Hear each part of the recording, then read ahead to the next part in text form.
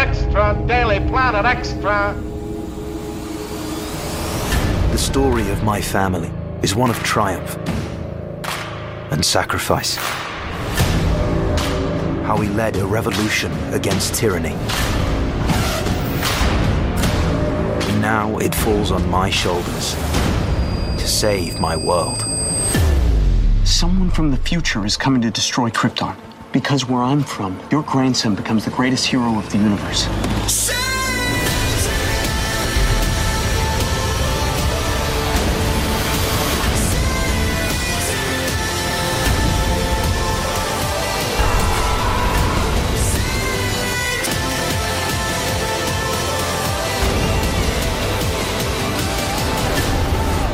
The story of my family isn't about how we died. It's about how we lived. The Man of Screen.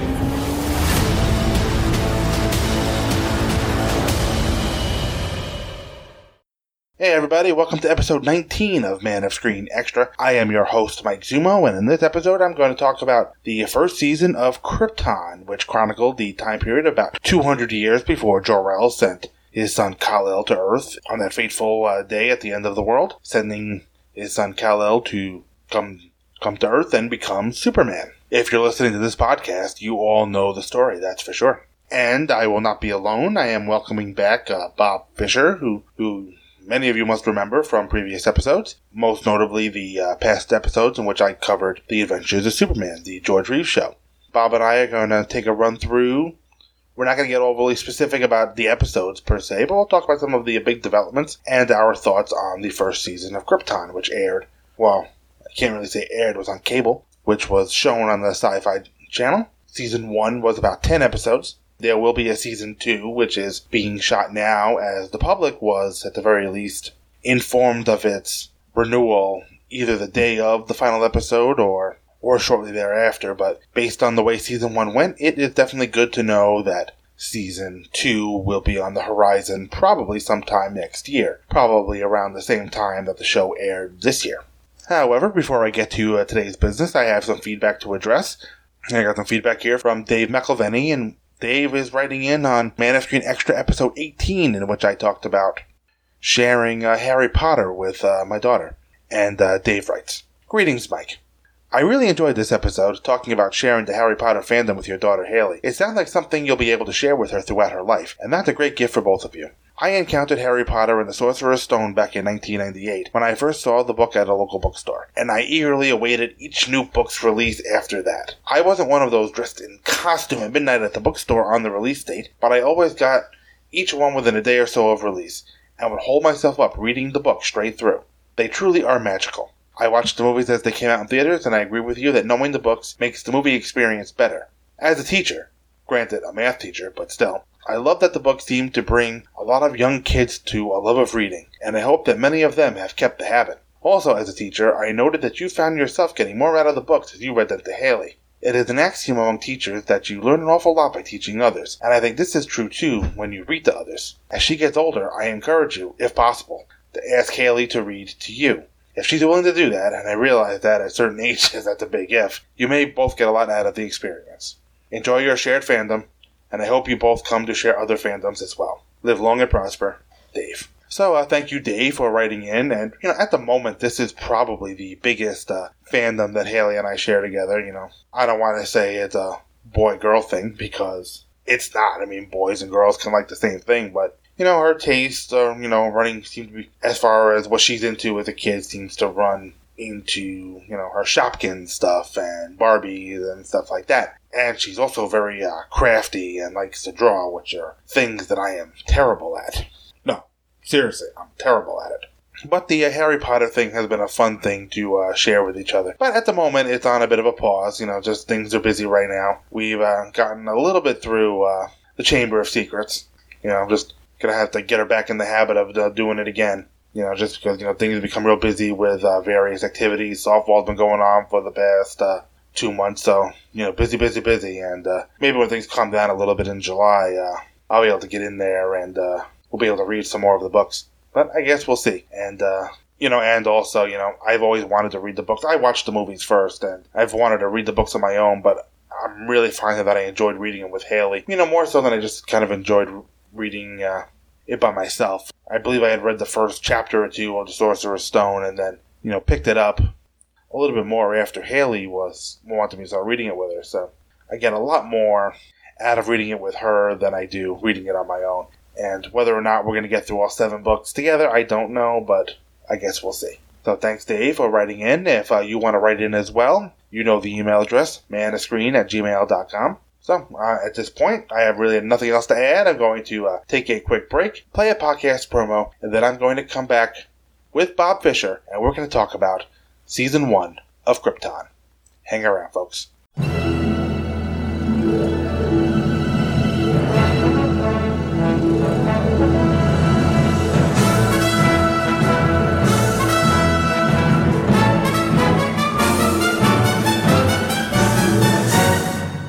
My name is Bob Fisher, and I'm the host of the Superman Forever radio podcast. On the Superman Forever radio podcast, I talk about Superman from 1938 to present day.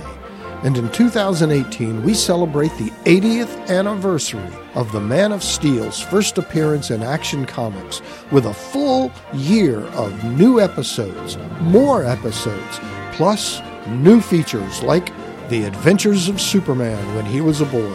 Superboy is coming to the Superman Forever radio podcast. Also, the Superman Forever Roundtable Discussion Group, where I gather together some of the best Superman podcasters around, and we talk Superman. So if you want to know why I've been a Superman fan for over 60 years, point your favorite podcatcher to the Superman Forever radio podcast at supermanforever.com.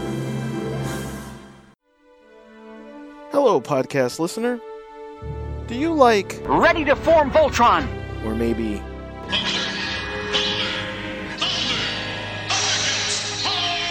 How about... I am Batman! Or... This is a job for Superman. Do you remember... Power Rangers! Or this? Right away, Michael. Or maybe even this? Autobots, transform! How about this? By the power of Grayskull! Or maybe... For the honor of Grayskull! Or have you seen the latest episode of... I'm the Doctor. If you answered yes to any of these questions, then check out Charlie's Geekcast, hosted by me, Charlie Niemeyer. I'm bringing the show back to talk about all the things I enjoy. Comics, movies, TV shows, video games, and more. New and classic episodes can be found at twotruefreaks.com and charliesgeekcast.com, as well as anywhere you get your podcasts. So check out Charlie's Geekcast. You'll enjoy it. Or your money back.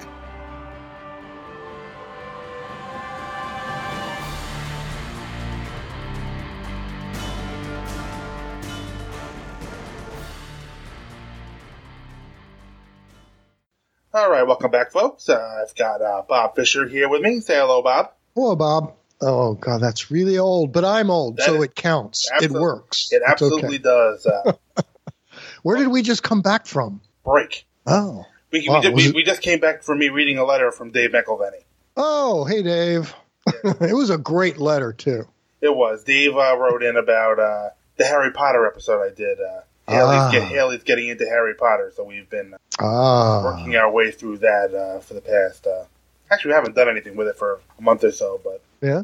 Haley have any interest in getting behind the microphone and talking Harry Potter or some of her geeky stuff with Dad? Not really. She doesn't really have any geeky stuff. The only thing she has is Harry Potter. Mm-hmm. But no, I don't think so. She just, I tried, underhandedly kind of stick my iPhone under where she can't see it and try to get her to say something, but... Right. Yeah, good luck with that. Yeah. Exactly. I got her on when I did my Disney episode 2 years ago. When we went to the question to her about what she liked about the trip. She had to be guided. Yeah. That's weird. Some kids, when you stick a mic in front of them, some people. I have friends my age. You put a microphone in front of them and they're gone. They're clamming up. It's all over. Yeah. Microphone? What's that? Yeah. Woo. So why are we here? What are we talking about? That is a deep question. That is deep. And coming from me, that's wow. We are talking about Krypton. Ah, yes. Krypton. Not the periodic element on the periodic table. No, the planet Krypton. The planet. With the Scarlet Jungle, the Fire Falls, the Jewel Mountains. They did mention the Jewel Mountains. They did mention the Jewel Mountains. I can't wait. Maybe in the second season they'll actually mention the Fire Falls and the Scarlet Jungle. If they find the money in the CGI budget, they'll show us the Jewel Mountains. Then the Jewel Mountains, yeah. They showed us a lot of snow. A lot of snow. And Have you noticed though? There are a lot of close-ups in the snow scenes too. Well, we're going to talk about Krypton, the TV show. So, the general thoughts. What did you think of our visit to Krypton? Of our first season of the, it's interesting because I think if I had seen this 10, 12 years ago, I'd have probably been, I would not have liked it like I can enjoy it now. I would have been in the frame of mind. Well, that's not how it happened. God, you're screwing everything. That's not his name. What are you doing? I'd be doing that. But yeah, it took some getting over the naming. The naming. Hymns. They don't use the names the way we're used to. Right, they're not, and they have made some changes. But I think since Smallville kind of got us all used to alternate origins, I think overall Smallville was okay. Out of the 10 seasons, there's probably 5 or 6 of them worth watching. The earlier ones. Yeah, I enjoyed them a lot when he was in high school and learning his powers and that kind of stuff. So, but I think that it was the closest thing you were ever going to get to a proper Superboy. Exactly. We're not going to get any closer than that. And to even see a teenager have superpowers called Clark Kent and doing stuff, that's about as close as we're going to get ever, I think. They've DC, Warner Brothers, anybody in charge has totally forgotten that there was ever a time where there was a teenager and a young boy in a red and blue costume, The Adventures of Superman, when he was a boy. They've just totally written that off and totally forgotten it, which, that's it. But the comics are still there. So, but I think having now watched, like I said, Smallville and the CW shows and Gotham on Fox, which I thoroughly enjoy. And that's just basically somebody who said, okay, here's a sandbox called Gotham, and here's all the toys in the Gotham sandbox called, all these guys, Joker, Penguin, Riddler, Scarecrow, here they all are.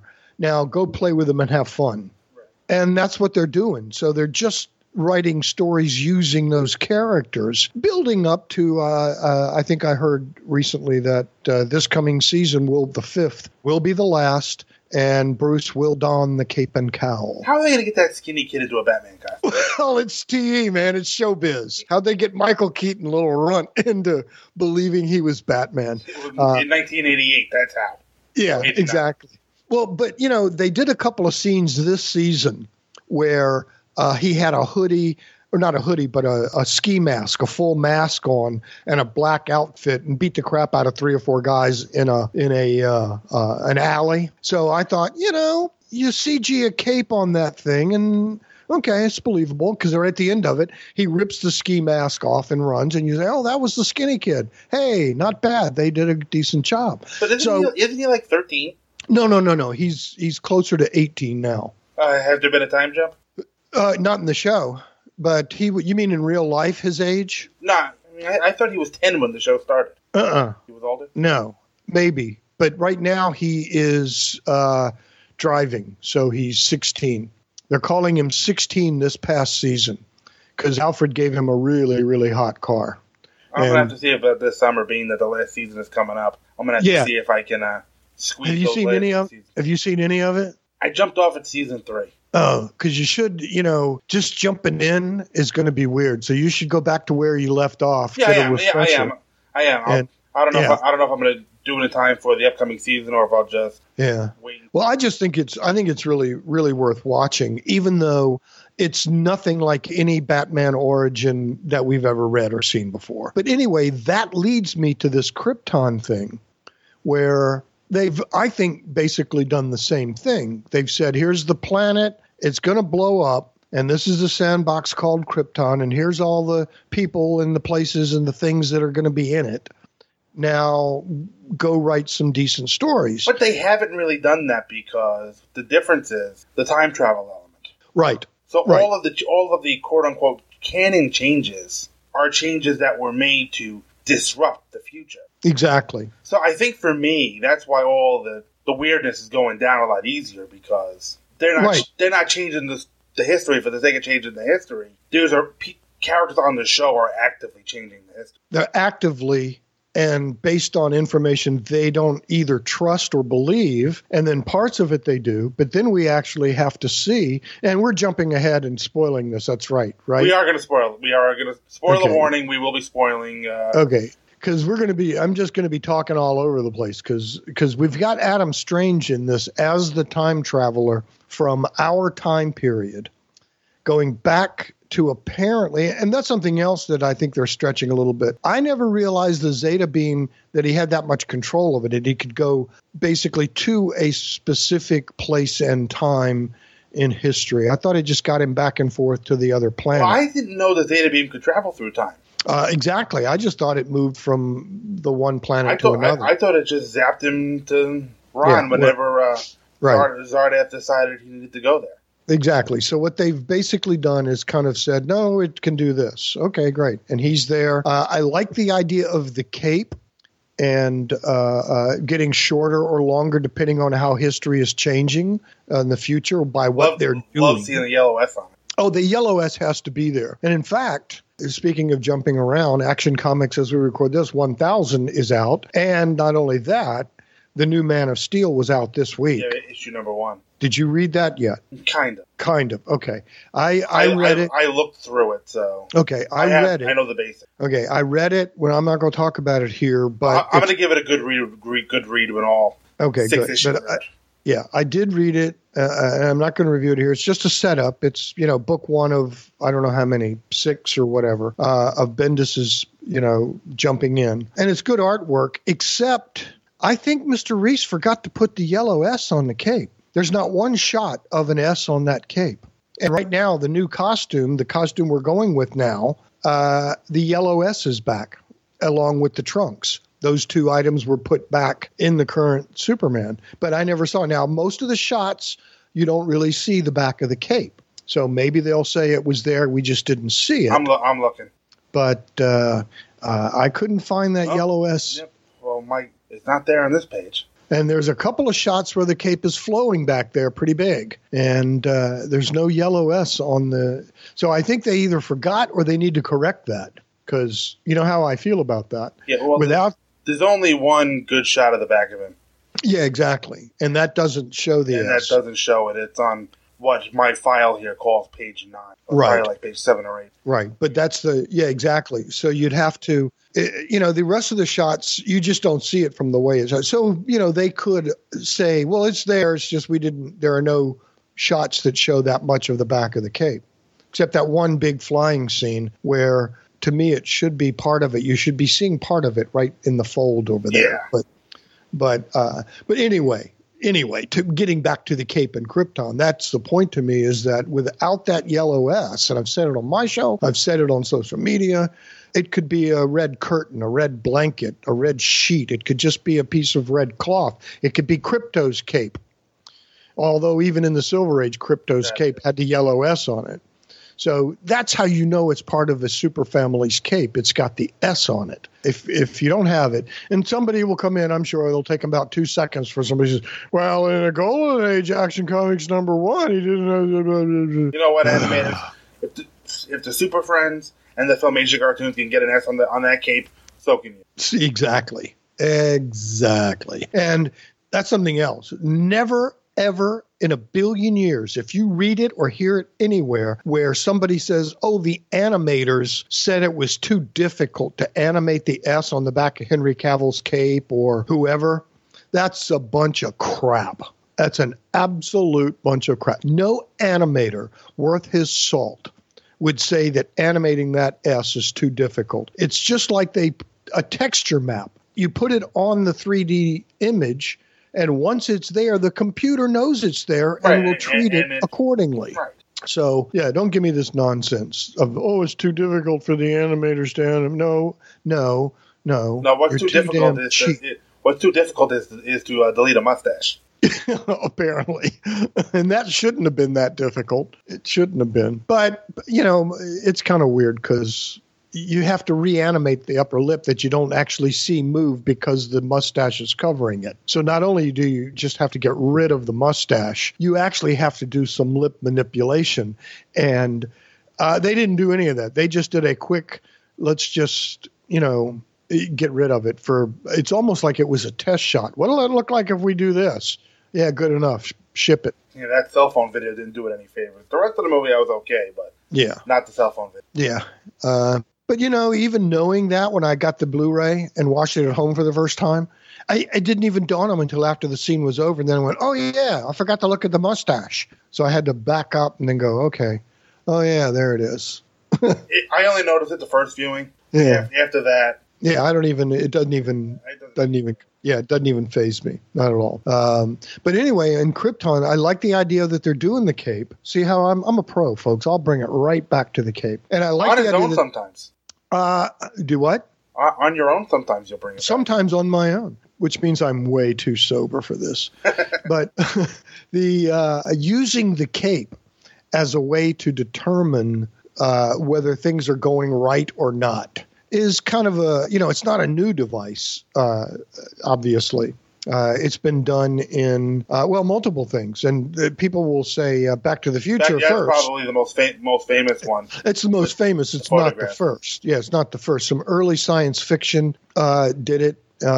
Even some grade B types. I think Back to the Future got their idea from one of these science fictions. I wish I could remember. Did it in all three movies. Yes, they did in all three. And I think they got the idea because there's something that I wish I could remember in my head. Maybe one of your listeners will remember. But there was a grade B type black and white science fiction movie in the 50s that did the same thing, a picture where people were starting to disappear in this photograph. And the guy couldn't quite figure out. And that's how he realized he was on a different planet at a different time. Right. Might have even been in a Twilight Zone or something. But anyway, it wasn't new for Back to the Future or even for Krypton. No. But it's a good device to take something from the future and then it change accordingly depending on what you're doing in your time. I think Doctor Who has probably done that a couple of times, probably used it with a device or picture or a video or something. I'm sure they've done it. Right, because Doctor Who has such a tight timeline. Yeah, exactly. What I liked was, they were pretty subtle with it, They didn't go to the Cape every episode. No, very rarely. In fact, we didn't see the Cape for several episodes. And then I noticed towards the end of season 1, they did a shot back in the fortress, and the Cape was rather long again. Well, right before it was affected, and we'll get to that. Yeah. But they're doing some good stuff with it. I think the thing that I think some of us older particularly have to get over, and maybe even you guys in your age group and the Michael Bailey age group, the guys who grew up with Christopher Reeve and the Donner Krypton, and those of us older who grew up with the Kurt Swan and the Wayne Boring and the Krypton that was a happy place, a futuristic place that you were really sad to see blow up. They really changed that and made it different and cold and dying under Donner. And then Man of Steel, I think, brought some real nice Silver Age touches to Krypton. And I think that's what this show took a lot from that first 20 minutes I think of Man of Steel. I think that's where we are. Feeling-wise, and the look and the feel of Krypton is from the Man of Steel. You get that kind of a vibe. I really would like to see some flying dragons. We haven't seen any dragons yet. I want to see one of the executive producers was David Goyer, who wrote Man of Steel. So exactly, he brought a lot of the same Krypton sensibilities from there. Yeah, he didn't bring the dragons. Well, I'm sure. I don't think the dragons are in sci-fi budget. No, not in the budget. But it looked cool in Man of Steel, and that was a touch from the Silver Age too. They have dragons on Krypton, green ones with red wings and fire breathers, of course. But to see what's his face, who played Jor-El in Man of Steel? Russell Crowe jump off that ledge onto that dragon and then underwater. That was a great sequence. That was a really good sequence. I loved that whole bit. Speaking of Krypton. Oh, yeah. Man of Steel Krypton may have been the highlight of the movie, Man of Steel. But I think that without that sequence, this show doesn't happen. I agree. Because I think a lot of people responded very favorably of the things people responded favorably into Man of Steel, and we're not going to really go into that. Right. But one of the things that I've never heard anybody complain about was Krypton. Krypton. No, it was great. Good tech, visually stunning, and even though you could see it was a dying planet and it had a lot of problems, you could see that at some point in its past it must have been glorious. And even then, even as a dying planet, it was still living. There were still creatures. Exactly. There wasn't just one little house in the snow. Right, and we didn't get that from the Donner Krypton. And if nothing else about Man of Steel, I'm so glad, and now this show has changed Krypton from that white ice crystal everything to something that had some diversity. There's people, this reminded me a little bit of Heinlein and an Asimov, who science fiction writers who've told these kinds of stories before. And there's a great Star Trek original series episode where people live in the cloud and have no idea what's going on the planet itself, where the people who mine the ores and work and, are not part of the guild. And of that Star Trek episode. Yes. well, I'm not sure it would be in my top 10, but the cloud, yeah. But I loved it in the fact that, Star Trek sometimes was not very subtle with so everybody up in the cloud wore bright, shiny, white clothes, and they all were blondes and blue eyes. And on the planet, even though there weren't mixed races, you didn't see any black people down there, I don't remember, but they were all dark complected, dark hair, dark clothes. They just looked, well, they weren't gold clean, spiff and polished. Exactly. They made them look almost dirty and dingy. And, you couldn't be smart. You have no brain. You're just labor. The same, we've seen it over and over again with, one part of society dominating another based on, bullshit. But anyway, I love that. And we're seeing some of that here. Yeah, we do with I guess we call them the ranked and the unranked. Exactly. But they didn't really go into a whole lot except that they were there. Yeah, that's the whole thing. And you do see that, even though on the planet it's a rougher life, but there are business people, there are things happening down there like normal, but it's got a Blade Runner type feel to it, the original Blade Runner type feel, where you feel like it could just rain at any time. It's just dark and not a lot of sunlight, kind of gloomy. But up in the clouds, up in the special places, it's well lit and people are all happy. And there's Rao, a whole different take. And we haven't even touched that yet. Oh, no. Yeah, a totally the voice of Rao. Different take on the voice of Rao. And we haven't got into what the voice of Rao was revealed to be yet. Not yet. And I think that's just interesting because I like the idea that that's another way that science fiction in the past has talked about religion. And they're using some of those tropes and being able to talk about religion and God and faith and where you put your faith and good versus evil and, best for this versus best for all. And then you get into politics and they've got the greedy backstabbers and people. We do have one. Yes, we do. And we've got it all. So I think the show is doing some of the best types of science fiction in that they are talking things that have good science fiction have always talked about. The things I just mentioned, good versus evil, rich versus poor, politics, race, religion, all of those things, but as part of a bigger action adventure type story. It's not like they're hitting you over the head with any one of these elements. The balance, I think, so far has been pretty good overall. But what do you think of Rao? Not being, before we knew at the end who he was, what Rao is, did you go there knowing who the big bad villain was going to be eventually? Did you think? Well, I knew the big bad villain was Brainiac. They hadn't been shy about revealing that, even early on in the show. Early, I think by the second or third episode, we knew Brainiac was coming. Well, I think even in the first episode, Adam was saying Brainiac is coming. Oh yeah, that's actually why that's why he's here. Well, he had bad information. Yes. And I did kind of snip this out by episode 3 or 4 that Brainiac didn't seem to be the time traveler that we thought he was. Yeah, I've never considered Brainiac a time traveler, but the thing I love about this Brainiac, now that we've mentioned him, and we're going to talk a little bit on my show about Brainiac, is that Brainiac, to me, even when I didn't see it on the page as a kid, by the way they told his origin story of him being millennium, eons old, right, created by an advanced society of robots, that he was created by them as a midway point to interact with the humanoid population. But I've always considered him ancient and never have really seen that on the page in the comics. The closest we came was the Jeff Johns Brainiac Attacks, right?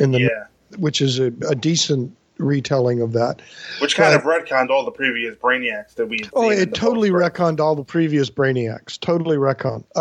But I love what they're doing so far with this Brainiac. He gives me the feeling of being ancient, of really, really old. Oh yeah. And I love that about him. And so far, he's been really low key. Even now, seeing the full by season 9, I got episode 9. 8 or 9, we actually saw the full Brainiac. Right, we actually saw him emerge from his... Right. And it is a great combination of the modern Jeff Johns Brainiac and the Silver Age Brainiac. But you really have no problem believing he's ancient. And he's being underplayed. He's really quiet. And yeah, I like that. You know what? I think Brainiac lost a little bit of something when we actually saw him, though. I think in the episode 10 when he started walking around, the mocap was starting to show a little bit. Yeah, a little bit. But I for the most part, I really did like it before they showed him in his full. But I think it didn't totally ruin it for me when we finally got a reveal of him as a full being and walking. It didn't totally ruin it because of the scene itself. And then you realize what's going on. I also love the twist. I love the Go ahead. Oh, the creepiness of Brainiac. Just yes. He should be creepy. He should be scary and creepy and powerful. And I love the fact that's what I actually liked a little bit about how they played Supergirl, not in this, but in the comic, the Jeff Johns thing. When she realized that Superman, Kal-El, had contacted just an advanced Brainiac scout. Right. She was terrified because she was alive on Krypton. She knew the stories of Krypton. She's only in her mind a few months She removed. was there when Kandor was taken. Exactly. So, and her parents trapped, et cetera, and she may not have even known that.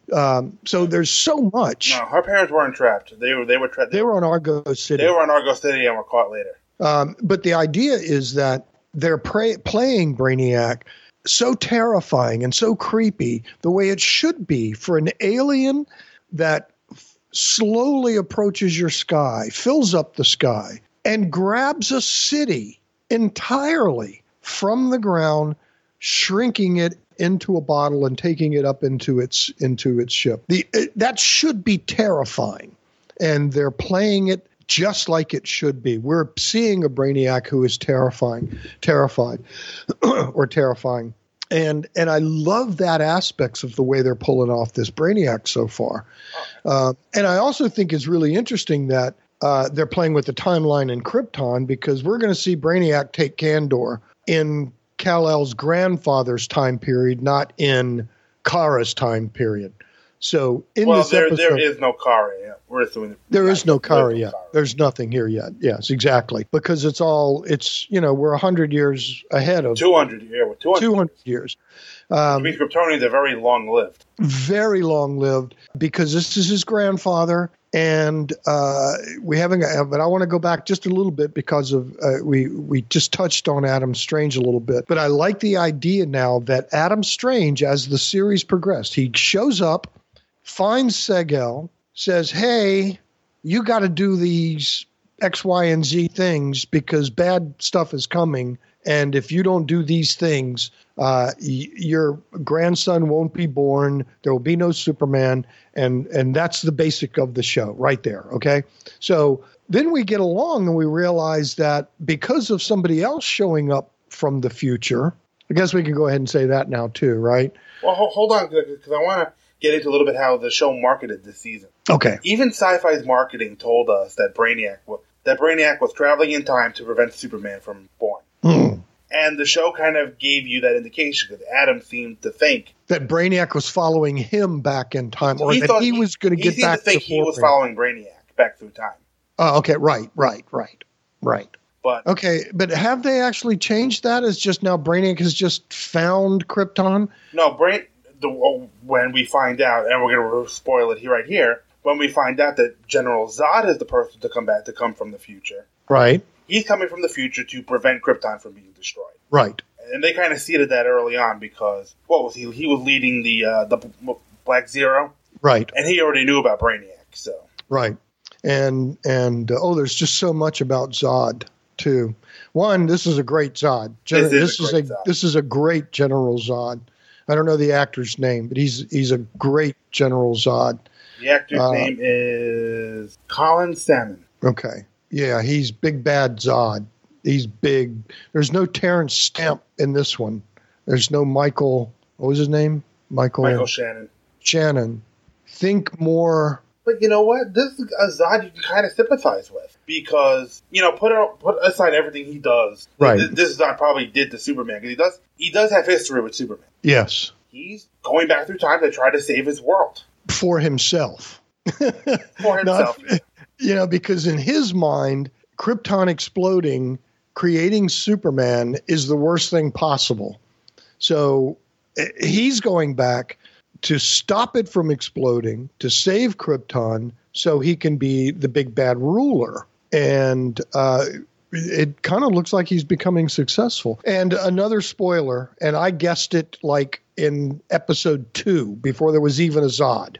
Before General Zod, the Zod we know, okay? There is a family Zod, and they are military. Yes, they are. They show his grandmother. Yes, they show his mother.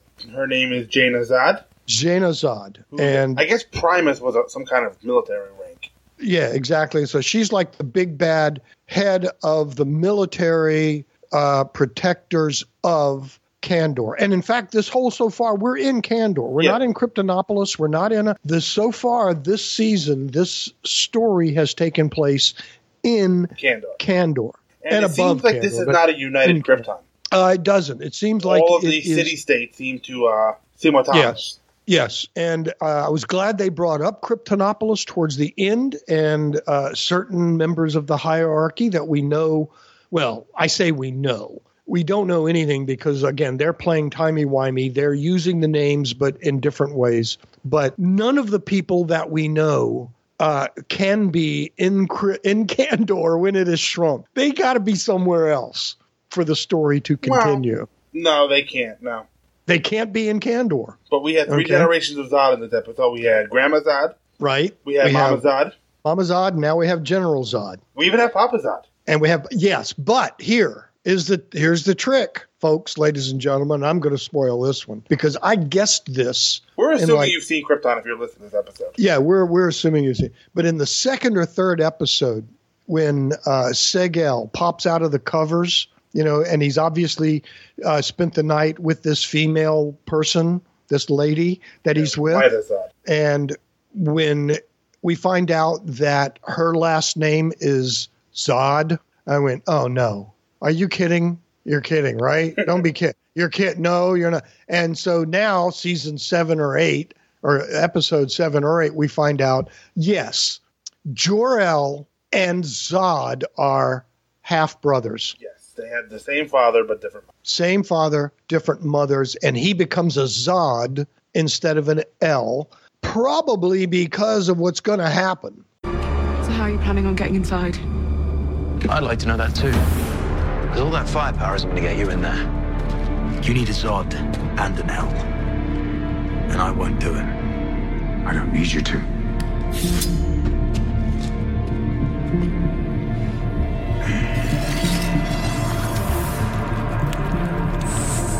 lied to me. You once asked if I knew who my father was. At the time, I didn't. But I do now. House of Zod. House of El. You're both. You're my son.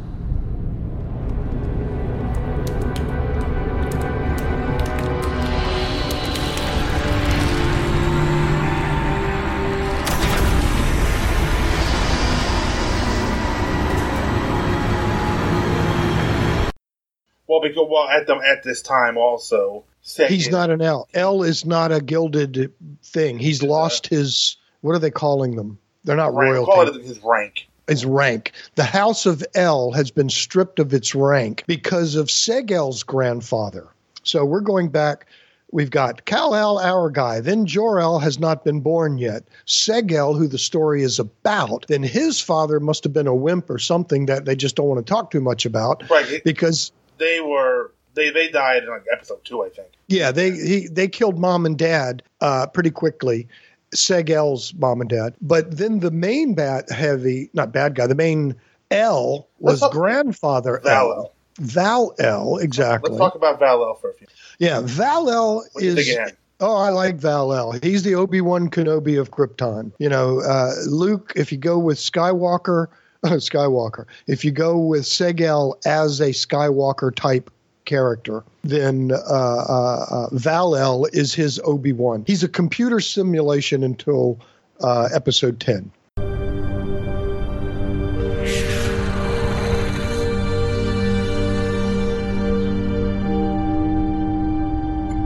Adam should have given this to someone else. Instead of giving his life for mine. But he chose you. Yeah, well, you met Adam.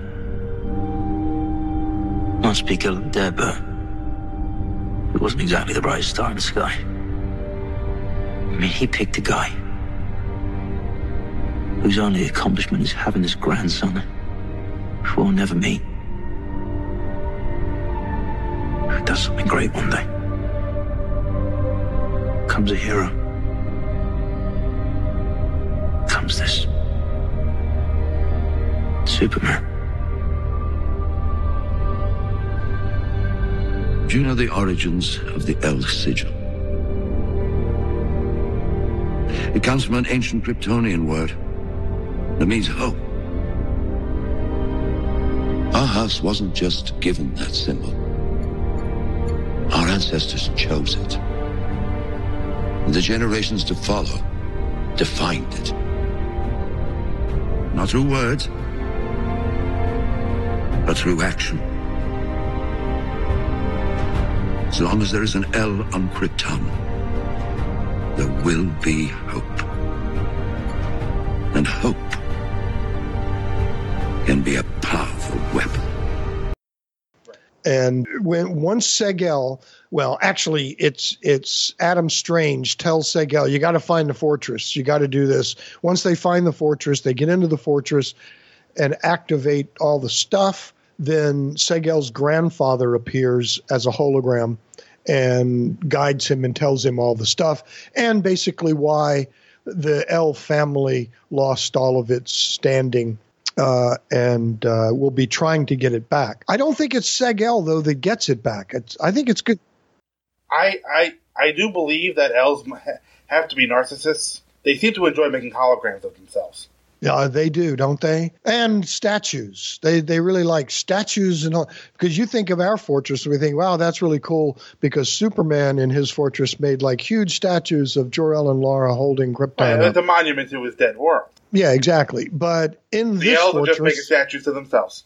They all do, because in this fortress, which is on Krypton, which was built by his great-great-grandfather, there's a couple of huge statues there holding stuff up. So, and for all intents and purposes, Val-El is wearing the new 52 Superman costume. Yeah, I couldn't quite figure that out either, other than, well, the show was planned and done during that time period. It worked. It worked for him, though. It works for him, and it's more of a nice jacket with a cape than it is any kind of armor. You know, he would have looked really stupid in either armor or the skin tight stuff. So I think they did. I liked what they should. his costume. Yeah, I think Val-El's costume looks good. I have no problem with that. And they're using kind of a little bit of an elongated version of the Superman S of the Henry Cavill, the Man of Steel S. It's a little longer, but it's got that big wide middle section. It's a nice looking right. It does. The main difference is it doesn't need to have that snake-like corner that Cavill's S does. Right. But it's still a nice S emblem. It's still good. It looks good on screen. But so now we've got an interesting part. This is an interesting thing with Adam Strange. As he starts the segment, he's there to make sure that they do what they need to do. But now, by the end of the episode, because Zod has changed everything and he's kind of gotten into Seg-El's head, and now Seg-El realizes that Zod is his son, it's starting to mess him up. Right. And Adam Strange realizes that in order for history to continue and there be a Man of Steel, Brainiac has to take Kandor. So now Adam Strange has to stop Zod and company from stopping Brainiac taking Kandor. So we've got time travel and the Cape. We got the grandfather. We've got Zod, a whole family of Zods. Whole family of Zods. So we got Brainiac. When did you figure out that Seg was Zod's father? I guess his name is Drew Zod? Drew Zod. As soon as the scene early on, episode 2 or 3, when Seg-El slept with the girl Zod. With Lyda? Yeah, with her. When I realized her name was Zod, and I went, uh-oh. And this was before we knew Zod was around, too. Yes, before Zod was even... I didn't know they were going to bring Zod on the show, but I thought, uh-oh. So Seg-El, you dog, you're going to have Jor-El probably through the normal processes of Krypton. But see, his ranked wife, which we haven't even mentioned yet, all kind of political intrigue in the clouds, Seg-El's wife, her father is in charge of Kandor. He's like the head guy of Kandor.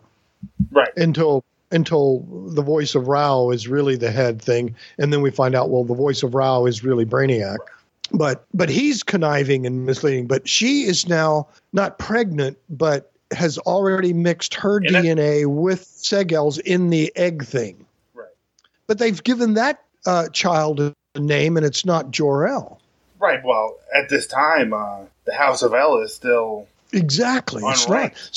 So he's going to. So if everything keeps going, not only will Seg-El produce the Zod we know, he'll have to at some time. He's producing this other baby with what's her face. He'll at some point have to produce Jor-El and Zor-El. They're brothers, science guys, and one is Kara's father.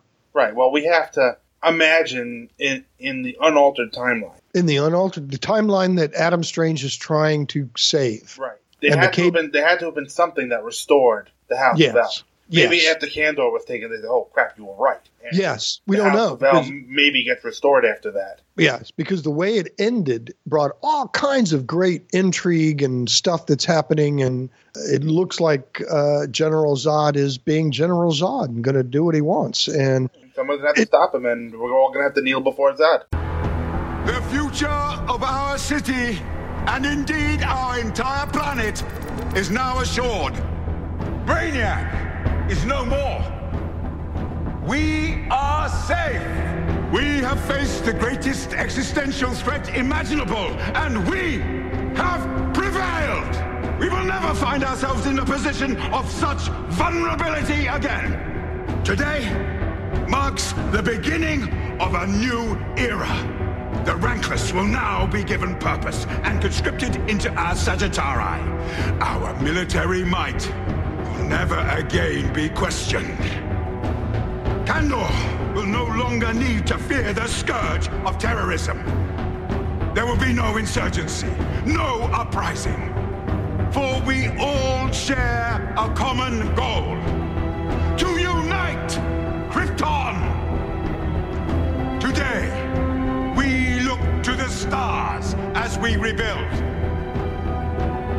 Our planet will be the jewel in the crown of an intergalactic empire. We will seek out civilizations beyond our system and we will conquer them.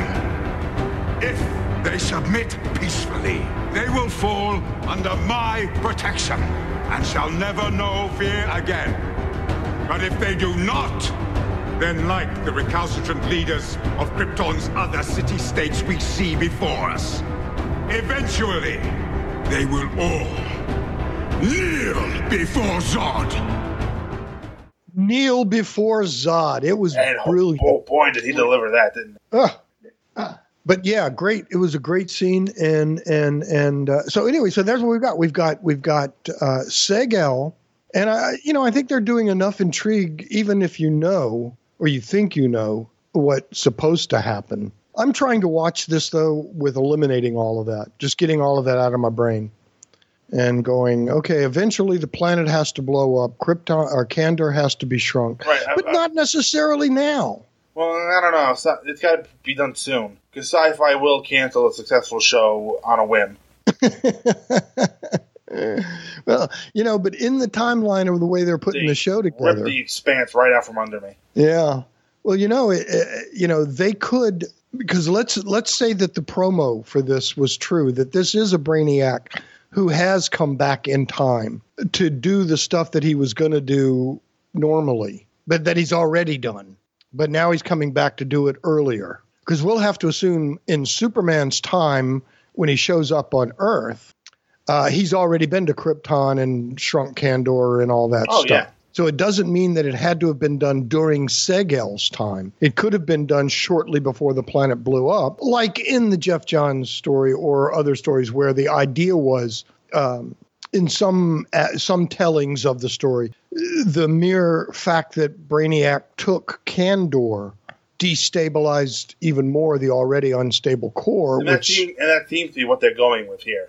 Yes, that in a way, Brainiac's taking of Kandor either accelerated or was the catalyst, the cause of Krypton's exploding. And in Jeff Johns' telling of the story, if I'm not getting this wrong, after Brainiac takes the cities he wants from the dying planets, he sends a missile into its sun, which causes the sun to do this thing which engulfs and blows the planets up. Well, that's what he did on Earth. And that's what he did in the Jeff Johns story, right. Yes. But that's apparently how he was doing it, too. He had done that prior to Krypton. That was just part of his modus operandi. Right, but if I remember the Jeff Johns story, I mean, they only really told that story from Kara's point of view. Yeah. But I don't know. I have this feeling that I remember Brainiac knowing that Krypton was dying anyway. Oh, right. Yeah, he may have thought that, too. That does ring a bell. He may have and just said, well, they're dying anyway. And grabbing Kandor. I'll grab Kandor and, yeah, the sun will take care of its planet, will take care of itself. Right. Right. But when he got to Earth, he had to blow us up because we weren't going to blow up by ourselves. That's also an animated, one of those animated movies called Superman Unbound. Yes. Which is based on that Jeff Johns story. It's the Jeff Johns story, and fairly close to the Jeff Johns telling of that. I like this Brainiac better than that Brainiac, particularly the ending of that Brainiac, the Unbound and the Jeff Johns. I didn't care for the ending, and I hope they don't end this Brainiac that way. Well, I don't know if they're going to end this Brainiac. Yeah, I don't think they will. I don't think this series will do it. At some point, they do have to, if the show gets a proper ending. Yeah, exactly. If it does get a few seasons to tell the story, and then get to the right.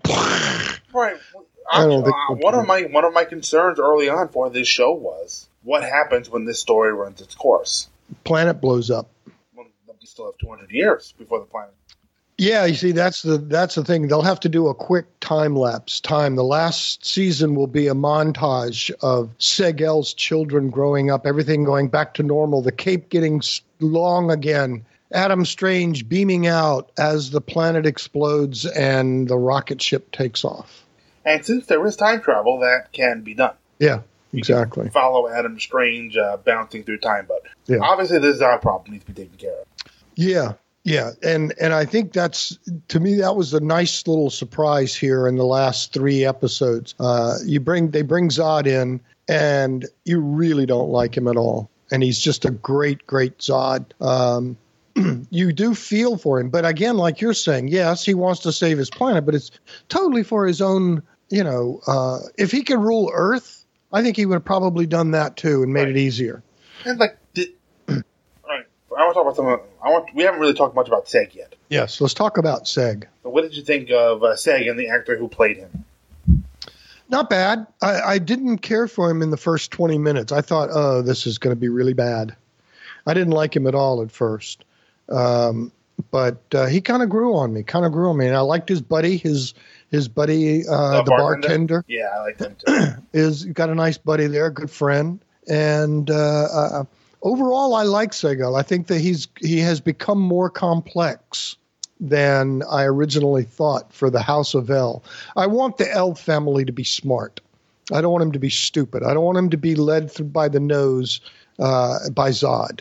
And he needs to see the light. Segel needs to see the light. Well, you got to imagine he probably is. Right now, yeah. He didn't have, his final fate of Season 1 was to end up in the Phantom Zone with Brainiac. Yeah. And let's talk about the Phantom Zone, which seemed to operate a little bit differently, too.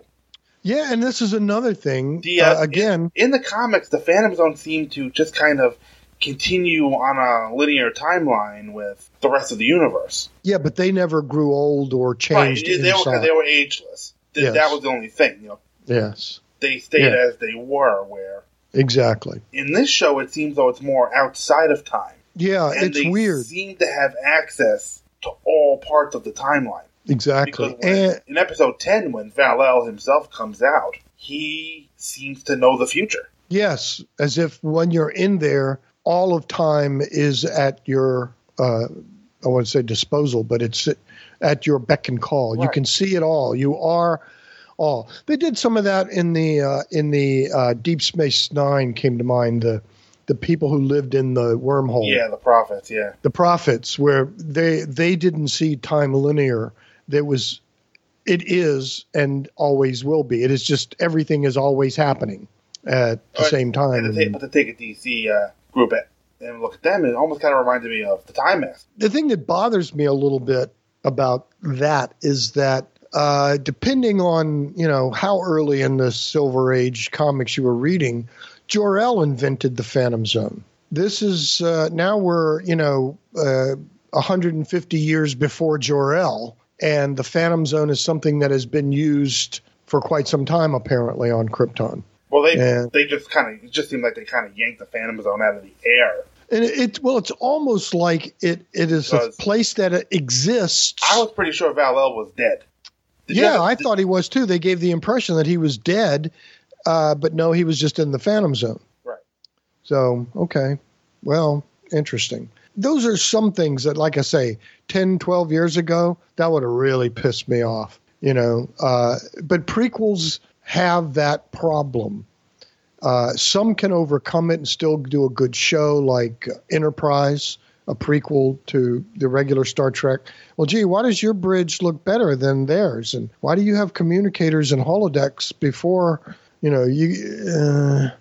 So sometimes you just have to go along with it. And I think them having the Phantom Zone 150 years before they do, you can almost justify it by saying Jor-El didn't invent the Phantom Zone. He invented a way to tap into it easier. Well, I don't think Jor-El, even in the comics, Jor-El ever invented the Phantom Zone, did he? Yeah, he invented the Phantom Zone projector. It? No, he invented the Phantom Zone projector. And he therefore discovered the zone. He apparently discovered the zone, right? And a way to then move people to and from it with his Phantom Zone projector. So maybe that's the difference. Jor-El eventually will just invent something that better controls the comings and goings of the Phantom Zone. I don't know. But did the real Val-El have any scenes with Adam Strange in that episode? I think in the last episode, yes. He didn't seem to offer a whole lot of backup. No. Because Val knows that Krypton needs to be destroyed and that Kandor needs to be taken for the timeline to progress. Well, maybe he's trying to save Krypton too, in a way. I mean, that's one of the real interesting things. How do you tell these people that in order for X to happen, their planet has to die? Right. And well, and from some of their points of view, you can almost see it. You mean you want this planet of a couple of billion people to die so that one man can survive? Right. Well, that's a special one man, though. They don't know that. No, they don't. Well, all he did was come through time with a tablecloth.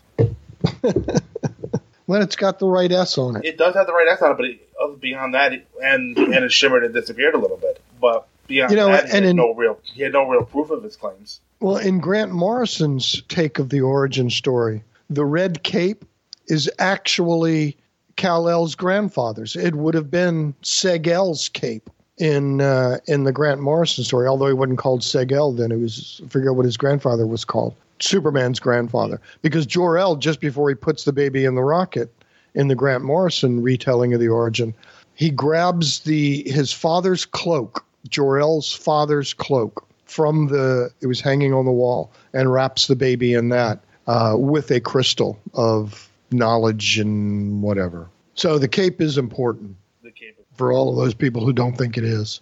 You're wrong. And apparently Adam Strange is a Detroit Tigers fan. Which seemed a little weird. Yeah, a little bit.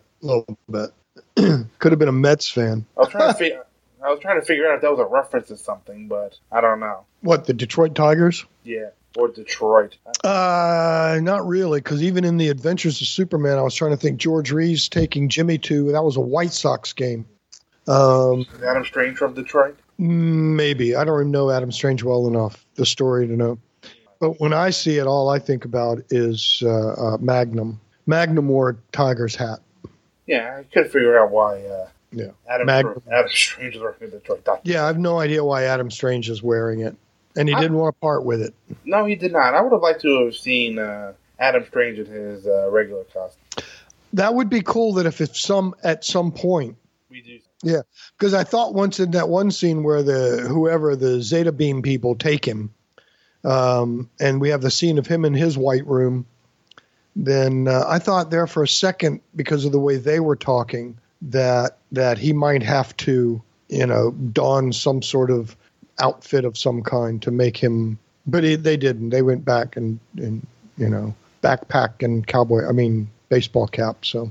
Ran a quick research on the street. Oh. In the New 52 continuity, he was Canadian. In the post-crisis, he was from Chicago. Well, but Adam Strange is older than that. Yeah, he's silver. He was 60s. Maybe older, maybe 50s. Mystery in Space, I think, was part of the comic he was in. I'd have to check that. I don't remember off the top of my head. But either way, we have no idea why he was wearing a Detroit Tigers cap. And it's obviously not a But we do have Adam Strange, right, he's kind of the, instigator of this. But he's not the main guy. I mean, we see him in a lot of scenes early on and back and forth. That's what Adam Strange does. He kind of comes in and out. He comes in and out. But I think the interesting arc for him is now he's going to seem like a bad guy because one of the last scenes he's got to make sure that Brainiac is successful and takes Kandor, and Zod is defeated. And now he has to defeat Zod. That was interesting, cool, because he recognized Zod immediately when Zod showed up. Yes, and he put a gun to his head so quick. Yeah, he knew who Zod was. Yeah. I don't know if Zod knew who he was. Yeah, I'm not sure Zod knew who he was either, but he knew who Zod was. And that was a good enemy. Yeah. So I think they've done that really well. In spite of the purists, I think, would just, have a conniption with Jor-El and Zod being half brothers. But I can't say that I'm crazy about it either. No, I do. I like the idea. It's not a deal breaker for me. It's not a deal breaker, but I do like.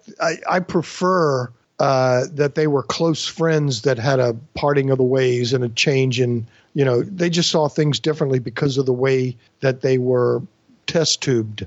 Jor-El was a scientist and wanted to save what he could through science, and Zod is total military, man. Take over. Let's do it.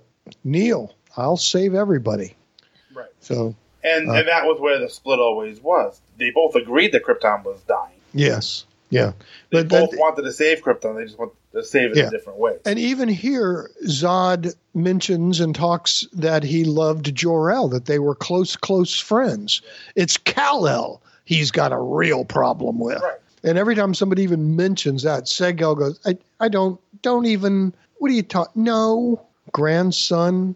I got this other thing with here and this other thing with that, and you're telling me now I've got even another one that, according to this guy, becomes the greatest hero in the universe, and according to you, you want to kill him. So one of my sons wants to kill my grandson. I don't like that. Yeah. But so anyway, but he doesn't really do anything about it. It seems nothing. As though, yeah. Zod said a few words about how. I think he said something to the effect that Kal-El wants nothing to do with Krypton or something like that. Right. Leaving out the fact that he was raised on a different planet. They don't. He doesn't acknowledge the fact that that he grew up on a different world and without Kryptonian influence. So Earth is all he knows. Why would he give that up?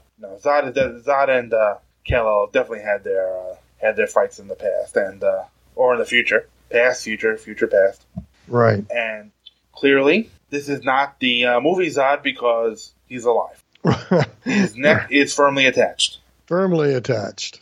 And so he has had run-ins in the future with Superman. It's almost, again, it's kind of weird because it's almost like the Superman that Adam Strange is talking about is a mix of the Silver and Byrne Age Superman. It's the good guy, the happy guy, the guy who is the greatest hero. It's not the New 52 downtrodden, I'm all people. Well, that's Superman is gone anyway. Exactly, we're back to the happy guy. But it's not the Man of Steel who was questioning whether I should be a Superman or not, or this or that.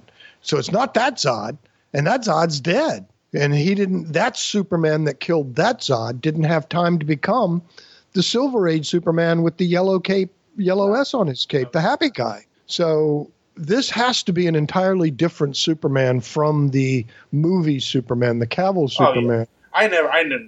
I can easily separate it from the Cavill Superman. Absolutely. I'm sure there are some people who don't want to because of how it looks. Right, and the Goyer thing and all. Right, and I understand. Goyer connection. And, anything else you say about Superman, Adam Strange could easily come from 20 years ago. Exactly. But, so that's why... In the future of where Superman is. Right, of that time. Of that time period, right. It could really be any Superman. Yes, but because of the look of the cape and the things that Adam Strange says about this Superman, the greatest, the happiest, the savior of all, not savior as in Jesus, they have thankfully avoided the space Jesus stuff so far. At least as far as the L family is concerned. And even to some degree putting a little bit of be careful who you pray to kind of comments because of the whole Voice of Ra thing, So far they've avoided that, and I'm real happy about that. Were you surprised to see that this Kandor, at the very least, we know nothing about Kryptonopolis or any other places, right, is kind of ruled by religion? Yeah, that surprised me quite a bit. That for at least this time period, the Voice of Ra is a tangible God on the planet type thing that they at least say that they... Basically like being ruled by the Pope. Yeah, exactly. So, that surprised me a little bit. But because of the way they're playing it, everybody is kind of, it's a wink and a nudge. Yeah, right. So, and now we see that Ra was really Brainiac taking advantage of their willingness to believe in a God creature. So we're going to see how all that unfolds because and the little girl who was somehow possessed by Brainiac. Did she blow up? Did she blow up there at the end? Was that her blowing up in the town square? I thought it. Yeah, might have been. Yeah. Yeah, some of that was a little surprising. There have been some deaths, death kills. Yes, there have been. Been some death kills. What was that movie? That was Demolition Man, I think. Demolition Man, that's right. Sylvester Stallone. What's her face? Sandra Bullock. Oh, yeah. Hi, Sandra Bullock. Yeah, I like Sandra Bullock. Who else? We had the two Zods. We had Jack Zor in this show. Yes, female Jaxer in this one. And that didn't cause any kind of trouble on the internet at all. And it shouldn't. It shouldn't cause any trouble at all, even though you're being a little facetious. There was some. I saw some guys getting a little upset But it shouldn't. Jax-Ur is one of the characters that could be female as easily as male. That's not a big deal. A scientist that wants to do some stuff and blows up a moon. You know what else, though? Happened to be. From what we've seen, though, this character didn't have to be Jax-Ur. No, it could have been any other character. It didn't bother me that it was Jax-Ur and that they mentioned the Silver Age Jax-Ur stuff, that the reason Jax-Ur was in trouble and a wanted criminal was for blowing up a moon that happened to be. Right? Huh? Yeah, I think I've forgotten. But, and that's directly out of the comic books. That's why Jax-Ur. Did she blow up the moon yet, or? I think so. I'm a little far. I've only seen each episode once. I didn't really go back and study. But I thought they mentioned that that's why she was an on-the-run, most wanted criminal, leader of the Black Zero Underground and all that. Was Val is not in the Phantom Zone, right? Val is still in the real world, right? Val is in the real world. I think we're going to see a little bit of Val-El and Jax-Ur teaming up in season 2. We might, because they were... They seem to agree on things. Yeah, almost like they were had a very close relationship. They worked together at one point. Yeah, so I think we'll see more of that. And she kind of looked at him like maybe they had a fling of some kind. Right. So we don't really know. They didn't go into that. It was I'm totally pulling that out of the air. Did that little smirk, that little smile that she gave him, was that a little sexual tension, or, hey, I've seen you naked? I don't know, because they're not really putting a lot of that. We've seen Seg-El. We've seen a few sex scenes. But that's not really played up. That's not a way to procreate on Krypton. Well, still. Or is that not a way for the upper class to procreate?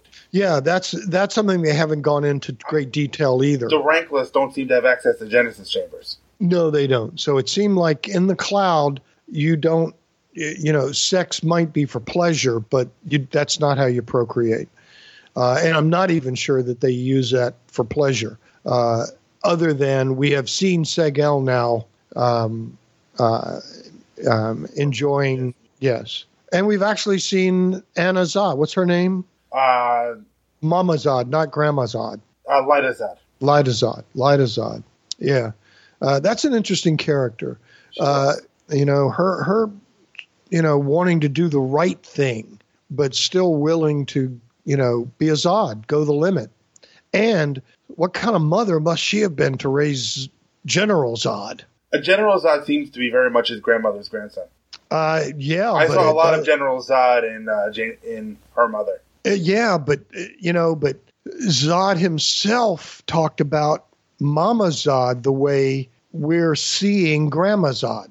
So at some point, Mama Zod, the one who makes out with Seg-El, who becomes in the original unaltered timeline that we know nothing about, and that we don't know anything about, but in that, maybe she's hardened by the loss of Kandor. Maybe. I think that might be the thing. That's why I said early on, most of the people we've been seeing in these stories, the Zod family, the El family, the family, the other family that I don't remember their name. I thought at once she was calling them Dev-Em, but that can't be Dev-Em. But his name was Dev-Em. They did call him Dev-Em then. Well, he was Dev-Em. The guy who was. You know what? Earlier when you were talking about this, you would compare it to Gotham a little bit. Yeah. You know what I think a better comparison is? The J.J. Abrams Star Trek. Oh, yeah, you're probably right. The stuff is there, but not quite where it's supposed to be. Where the one bad guy comes back through time and screws everything up. Yeah. And sets the timeline off in its own direction. Yeah, and they might do that with this, but I don't think they can to a large degree. Certain things have to take place. Krypton still has to do its, as Andy Leyland likes to say, it's one job. It's one job. It's got to blow up. Yeah. But before it blows up, Jor-El must be born and must have a son with Lara. Wow. That has to happen. Yeah. If nothing else happens, that has to happen. So the timeline does have to be set. And it can't be through some John Byrne Matrix, your DNA, my DNA goo, and be born in Kansas. Hopefully we're through with all that crap. That regardless of whether the ranked still do it that way or not, the El family will procreate like he did with Zod. He will do the same with Jor-El, and Jor-El will do the same with Lara, and they will have a naturally born son who grows up on Earth and becomes the greatest superhero of them all. And not in this series. Which is right out of Man of Steel. Exactly. Because a big thing about Man of Steel was that Kal-El was the first natural birth on Krypton and Century. Exactly. And I didn't have a problem with that as long as he is born of natural. And I don't know why that bothers me. I think it bothers me because it should have been a baby that they're launching. There's more dramatic. There's more heartfelt. There's more, angst, more ripping of your soul and your heart and your gut of a parent putting a child in a rocket ship and sending it off the planet than putting a bunch of goo in a test tube and sending the Matrix off and saying, well, I hope the Matrix works, darling. And I think that was, to me, we mentioned the Man of Steel. Again, that was some of the most incredible scenery and most poignant stuff was when Lara finally sends the baby the rocket off. The one who had to do it. And she had to do it. And she did it. And then walked right out and stayed out and faced the destruction head on. What a great scene that was. I mean, if they come even close to that in this series, they'll achieve a lot. I came into this from Zod, and he didn't know who his father was. I don't think Zod knew who his father was. In this series? Before he found out. Before he actually met Seg-El and found out that Seg-El is his dad? Yeah, so you don't think that Zod ever knew that he was half-brothers with Jor-El? Because wasn't there a line in one of the episodes where Zod says that his mother told him his father was killed in the battle to save Kandor? Yes, I think you're right. That was when I first started to suspect that Jor-El was his father. Yeah. Because if Jor-El is restored, she can't necessarily reveal who Druzad's father is, because there's probably some kind of scandal. So she has to make something up. And there's probably going to be some kind of scandal, because apparently he's born naturally. Again, if things occur the way they're going to occur. Anyway, this timey-wimey stuff gives me a bit of a headache. Yeah, me a little bit, but I love it. I'm not saying I don't. Yeah, but I do love time and playing with time, and then seeing how they're going to how they're going to pull it off, if in fact they even do. And the reason I say that is that never in my mind or knowledge of the Superman history has Zod and Jor-El ever been brothers. No, ever close friends. Know each other. One part of military. Yeah, all of that. Jeff Johns did it. A bunch of people have done it, even back in the Silver Age. They've been friends, and then they've had a split over it. And they had a split over something, right. And usually it's because Jor-El knows the planet's blowing up and they want to take different ways of saving Krypton. Purists are just going to would just say, no, that's a deal breaker. You can't do that. Zod and Jor-El cannot be, because then if you follow that through to the other timelines and other things that have happened in the movies and stuff, that means Kal-El killed his uncle in Man of Steel. Superman killed Zod. Zod is his father's half-brother, therefore. So you get into all this other stuff that doesn't really need to be there. And sometimes I think they overcomplicate. Yeah, but you know what? If it's limited to this one incarnation, then if it works for the story that they're telling. Yeah, again, exactly. For me, this time it's not a deal breaker. And it was a little soap opera-ish in that, the organ could almost played when he turned around and goes, that means you're my bum, bum, bum, bum. Yeah. So, yeah. So they, it was, but it wasn't a deal breaker. And like I say, as soon as I realized that, Kal-El's grandfather just got out of bed with a woman named Zod, I knew immediately. So we're looking 6 episodes ahead that, even in this timeline, there are going to be family connected things here.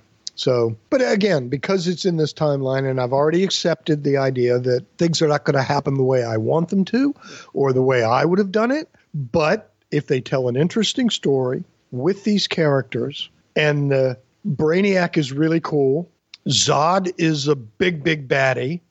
And in episode 10, we heard some pounding on a safe door. Yes. So season 2, all in the same, we'll have Zod, we'll have Brainiac, and we'll have Doomsday. Something that dawned on me later.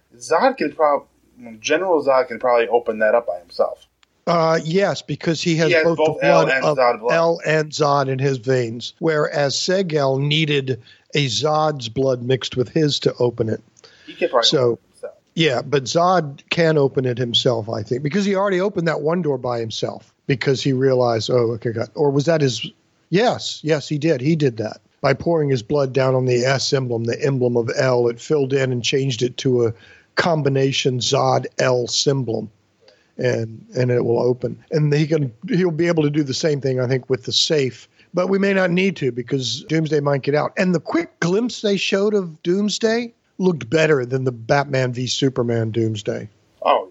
Looked so much better. We're talking on a TV budget and just a glimpse, and it already looked better than BVS Doomsday. Yeah, regardless of what you think of the movie. Yeah, but how can it look when they have to show it all the time, though? Yeah, that's true. So we won't know, though, if next season we actually see him full spiky self out doing stuff. Is it just going to look like a CG monster, or is it going to look cool? We don't know. But so far, I'm not totally disappointed in the show. And in fact, I'm kind of enjoying it. Yeah, so I guess that's kind of my overall thing. You know, when the show was announced, I was kind of like, yeah. Really? Who cares? Yeah. But, you know, I started looking forward to it more when they introduced the time travel concept. Right. That makes it a little more interesting. Yeah. And even like you mentioned, I'm kind of going back to thinking now that this is a Brainiac from the future rather than Brainiac showing up at Krypton the first time ahead of schedule. Yeah, see, I hadn't considered that. This is Brainiac coming early. Yeah. So, but I think I'm going to have to go with you then and agree that the reason Brainiac is here is because he has come back through time for some reason or another to try to make sure that the planet blows up prior to Kal-El being born and still gets what he wants, but no Superman. So I think that's going to be interesting because... So it's possible that... Here we go. Yeah. I'm gonna reach here now. Okay. Brainiac is in the Phantom Zone, right? They sent Brainiac at the end into the Phantom Zone. At the end, the last scene, yes. So Brainiac and Seg-El are in the Phantom Zone. So what you're saying is we could possibly see another Brainiac show up. Yes, because if this Brainiac is the one from the future that in that original timeline had already been to Krypton, but later in the history of Krypton, shortly before it blew up, taking Kandor, with Jor-El and Kara already being born, et cetera, Argos, all that stuff, then this Brainiac we're seeing now is the Brainiac from the future who had already done that, but comes back in time to a time prior to him taking all that stuff to make sure that Kal-El doesn't get off the planet. So now it's the future Brainiac in the Phantom Zone. And the past Brainiac would still be out there. That's the past Brainiac is still out there, and he'll have to come and free this Brainiac.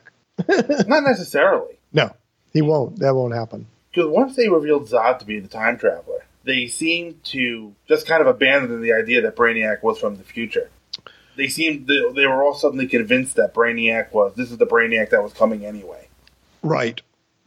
No, but I kind of like the idea that now it's 3 different guys from the future with motives. Zod wants to prevent Krypton from exploding, thus keeping Kal-El from being born and now Zod total ruler of Krypton, and probably knowing the future, if he can survive and save Krypton at least long enough to build a fleet of ships, et cetera, so that even if he knows Krypton's going to blow up in 200 years, he's taking charge of Krypton 200 years before it blows up. I can go with this because if he knows that the past Brainiac is still coming, prepare for it. Exactly. But that's what caught him off guard a little bit, is that Brainiac is here now. Because maybe he didn't expect to come back in the past and find Brainiac already here. But when we meet him in the cave, he already knows about Brainiac.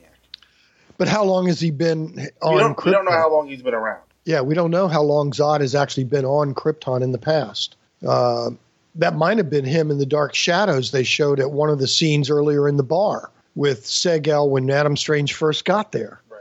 There was a couple of guys that had hoods on and shit and walked out in the shadows. You know, I didn't think of it anything at the time, but maybe one of those guys was Zod. Maybe. So, they can do once you interject time travel, you can go a lot of different directions. But I think they've got some good elements going that if you're going to play in that sandbox of the Krypton sandbox in a prequel where really the only thing you really have to do at a certain point, well, there are a few things. Brainiac has to take Kandor. He has to survive. Zod has to survive. And Seg-El has to have a bunch of kids. Well, Seg-El has to come out of the Phantom Zone first. Well, he's got to, well, so does Brainiac. So Seg-El and Brainiac. Necessarily. Because of the other Brainiac is eventually coming. Well, that's all depending on if this is the future Brainiac or the past Brainiac. Right. At first I kind of went, is that really Brainiac? I mean, couldn't he just send one of his robot scouts. Yeah, as kind of just pretend to be him and... Yeah, because I think originally that's what the voice of Ra was. Right, it was a Brainiac scout. It was a Brainiac scout, right. But then he had infected a lot more people than anybody had realized. Right. And then Brainiac himself has shown up now. Right, Brainiac can just kind of beam his consciousness down. Right. So, but, now we actually have a Brainiac that looks like Brainiac, and he's very cool. And I thought there was another character I wanted to talk about, and I forgot now. The woman? Was it... Seg-El's wife? Yeah. The daughter of the magistrate or the leader of Kandor. I forget her. Was not Jackson. No. Yeah. Jaxer is being played as an older woman. Yeah. I mean, maybe Valor's contemporary. age. And I think they are contemporaries. Yeah, I think Valor and Jaxer are. Although, when you think about it, he comes out of the Phantom Zone 14 years later. She's had to age 14 years. Right. So, she's... Yeah. But how fast or slow does he age? Yeah, I know.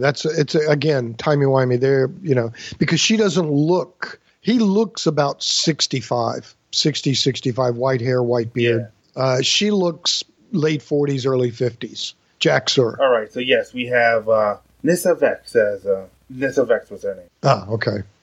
The daughter of the... Of the magistrate who was... Whatever, yeah. Because she's interesting. There's an interesting character. At first you thought just a pretty blonde airhead, just, no, daddy's girl, but no. She seems to be a lot smarter than daddy. She's a lot smarter than daddy. She's a lot smarter. She knows stuff is happening, and she's got a lot of qualities that make a really good villain. Plus, she's got that extra thing that she really is concerned about her offspring, the little Matrix baby with Seg-El. And that's bringing in a lot of nice qualities, but also the fact that, she'll shoot you as soon as look at you. She'll disintegrate you. She's evil. She's mean. She almost did it to her father. She almost wiped her father out. If he hadn't given her a damn good reason for him to stay, if she didn't have a better plan for him, he would have been gone. So I think that's interesting that so far now, Seg-El is producing a couple of offspring, and neither one of them are Jor-El. And one of them ends up having or becoming Zod. Well, you don't think the one that she's carrying around is Jor-El? No, they've given it a name. She has called it something already, a name, and it doesn't have the last name El or Jor. It's something with their last name, M. Yeah, something Vex. Yeah, Vex, right.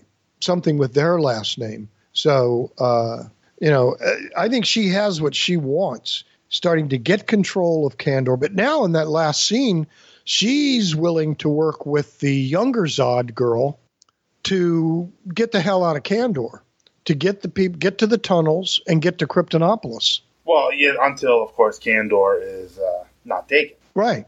But see, that's the whole point. They've got to take Kandor. And the people who are now talking about all these famous people, names that have been in this episode, who are all living in Kandor, cannot be shrunk. They cannot be taken, or the cape also disappears. If that cape has got to grow back, these people have to move to Kryptonopolis and have their own little power struggles, and the El family has to get its name back. I mean, there's a lot of stuff that's got to happen next season. And I'm hoping it happens before Sci-Fi cancels the show. Yeah, and I don't know.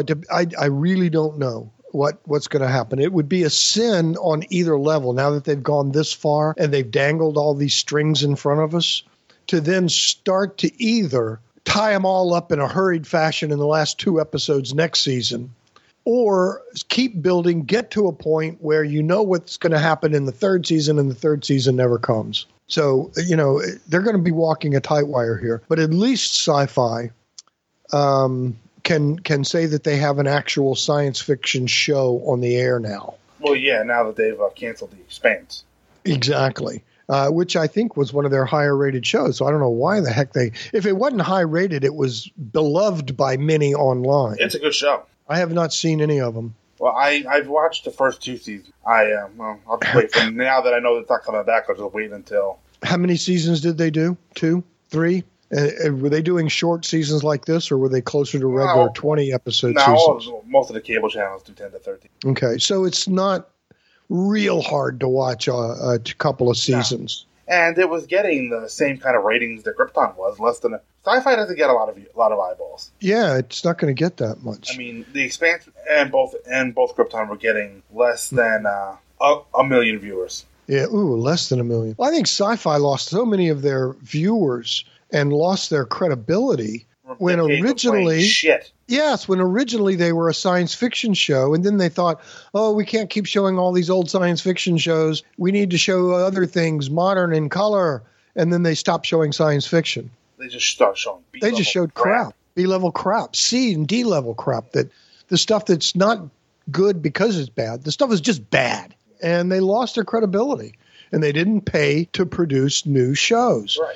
Now they're starting to spend a little money, but I think they're still afraid. They're still not willing to do what the CW has done. That's why the CW is scratching out and maintaining a profit and viewership, because they've realized 1 to 3 million people per episode can sustain shows with this budget. Yeah. And they're doing it, and they're doing across the board. I will find something good about almost all of their shows.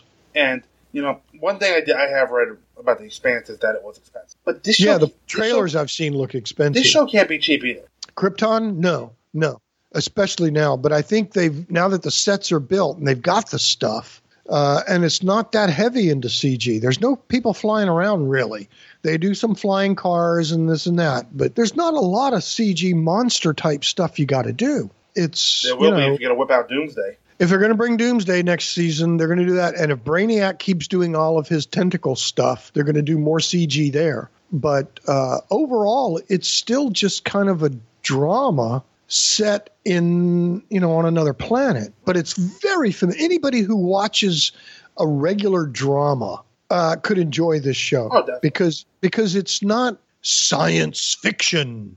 It's not fantasy. We're not seeing Superman and Batman and all the stuff. Have they mentioned the Green Lantern Corps yet? No. Because I think we're going to see some of that in the comics about, with Bendis' new guy, another reason Krypton exploded, and another writer is going to give us another reason for Krypton to explode. But he might play with the fact that in the DC universe, the Guardians of the Galaxy has been around long before Krypton exploded. Guardians of the Universe.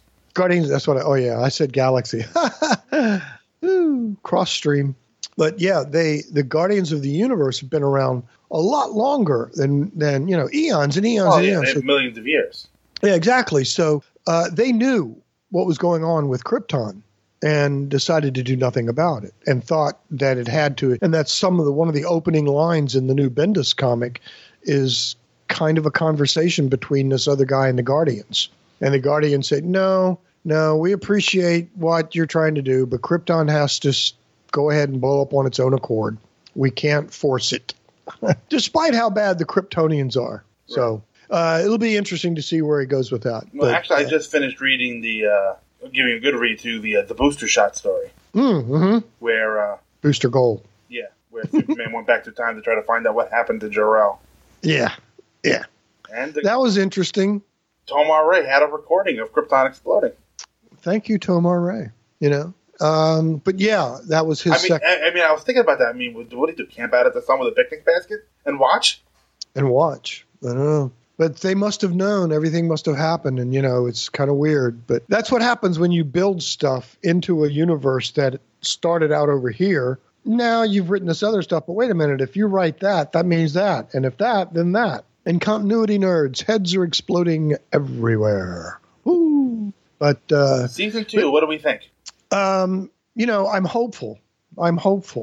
Because I think season 1 gave us enough to go, okay, that's not bad. That's not, if, again, you take the mindset of letting them do it and not being all, wait a minute, Brainiac did it. You can't be doing that. If you're going to be doing that, don't even watch it because you're going to hate it. Right. But I have enjoyed it enough to actually look forward to season 2.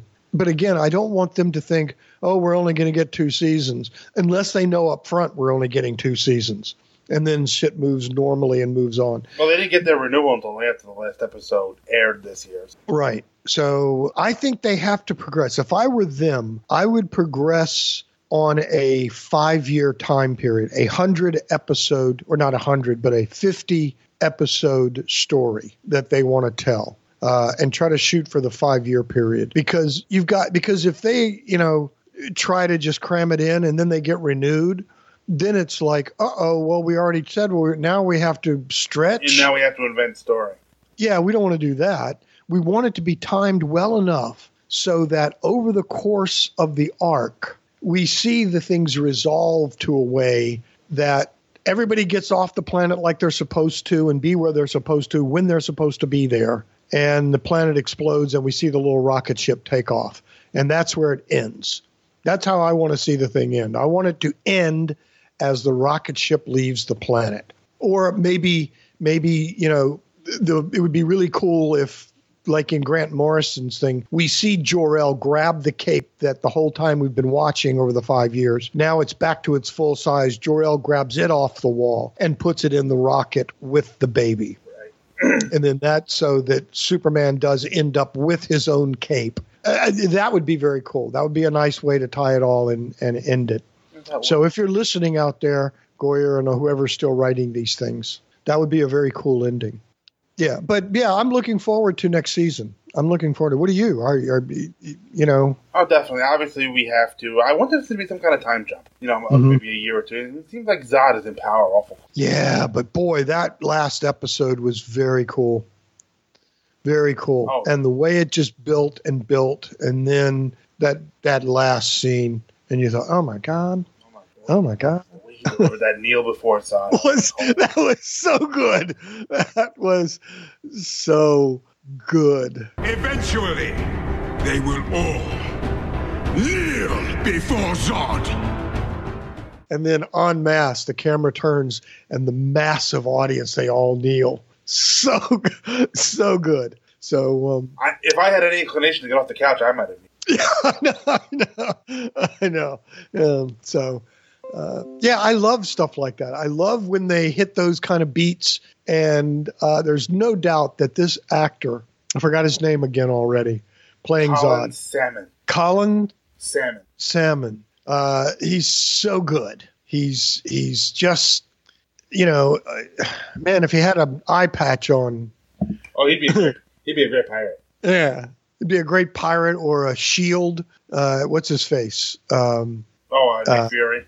Nick Fury. He'd be a good Nick Fury, now that what's-his-face has set the template for it. Oh, well, speaking of kneeling before Zod, have you seen that thing in Canada? Oh, where General Zod is running for some sort of Congress up there? Yeah. Yeah, it's very funny. It's very funny. I want one of those for my lawn. Yeah, I'd vote for that Zod before I'd vote for anything. Well, let's not get political. I just want to annoy my neighbors. I mean, it wouldn't do any good as a political statement on my lawn. I live on a dead-end street. Oh. And I live at the dead end. Oh. A cul-de-sac or just a dead end? No, the street just stops.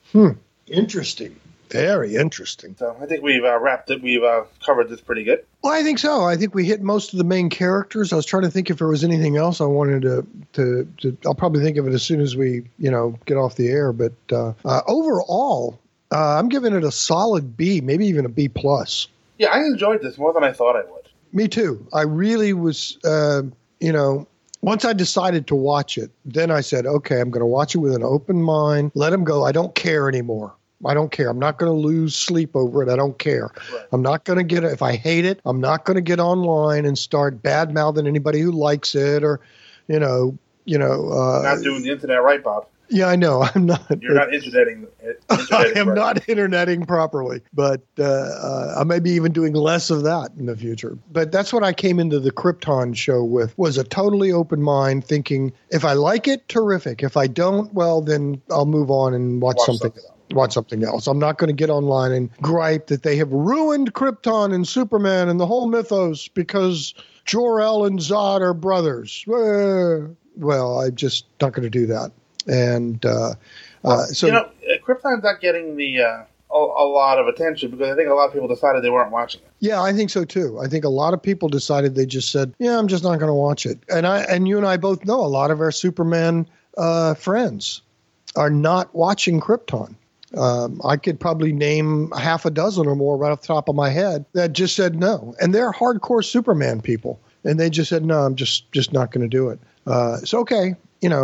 Maybe if they listen to this, they'll realize that, take the attitude that, no, it's not John Byrne's Superman. It's not Kurt Swan's Superman. It's not this, is not that. In fact, it's not Superman at all. No, it's not. There's nobody flying around with superpowers and tights in this thing. But it's a decent prequel that touches on familiar people acting in a way that you can believe, okay, Jack Sir would do that. Okay, Zod's mom would do that. If you like those World of Krypton backups in the Bronze Age and the World of Krypton miniseries that John Byrne put out, right, in '87, you'll be interested in this because it takes a lot. Yeah, that does take some from that, and that's why I think there's a good combination of items and things from the Silver Age and the Bronze Age and the Byrne era, early Krypton.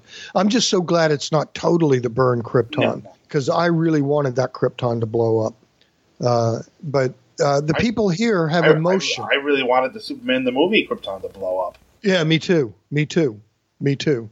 And in this one, all of the L's say Krypton. They pronounce it properly.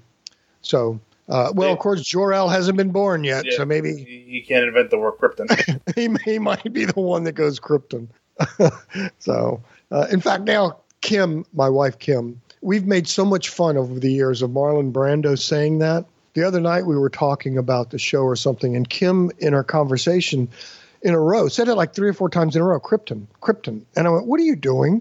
And we just laughed because it had become such a thing now. That, you know who mispronounced it first? Our old friend J.J. Pepperwinkle. Oh, right, yes, If you remember all that glitters, he does call it Krypton. He calls it Krypton. Yes, you're absolutely right.